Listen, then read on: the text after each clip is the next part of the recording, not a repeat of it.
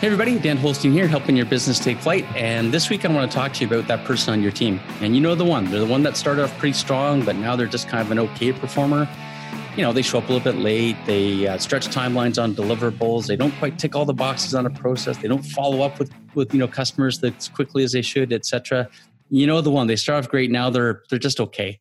So what happens when we have individuals like that on the team? Well, often, we'll let them go to, pursue success elsewhere if it's bad enough. But often it's not quite bad enough. They're okay. They mostly get things done, but just at a frustrating level, they miss certain things. It just drives you nuts. But since they're so nice, their reasons, aka excuses, sometimes we'll accept those and just deal with it because they're so good in so many other areas of the business.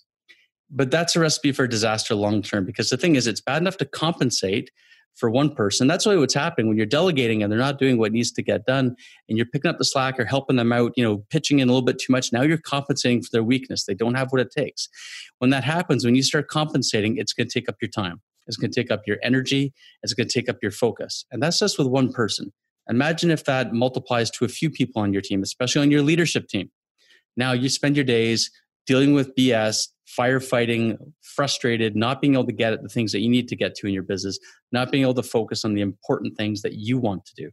So what do we do about this? Well, the number one thing is let these people stand up to their own responsibility. They've committed to fulfilling a role, and the role should have outcome-based job description where they know exactly what's expected of them. It might be time for a reset to recommunicate your expectations, and also recommunicate consequences and also benefits, consequences of not fulfilling the role and benefits of fulfilling the role. But make sure that we get a commitment from these individuals that they will step back up to where they need to be within a certain time frame. And then you've got to measure it.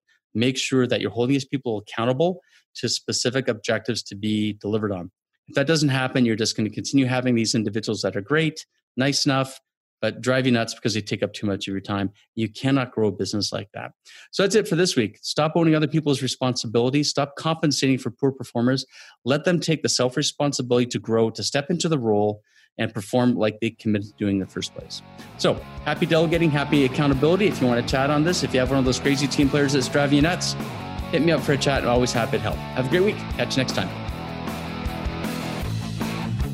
Hey, thanks for listening to our episode today. I hope that you found it of value. If you did, please give us a 5-star rating. And if you know someone else that might find it valuable, please share. Thanks so much and have a fantastic day.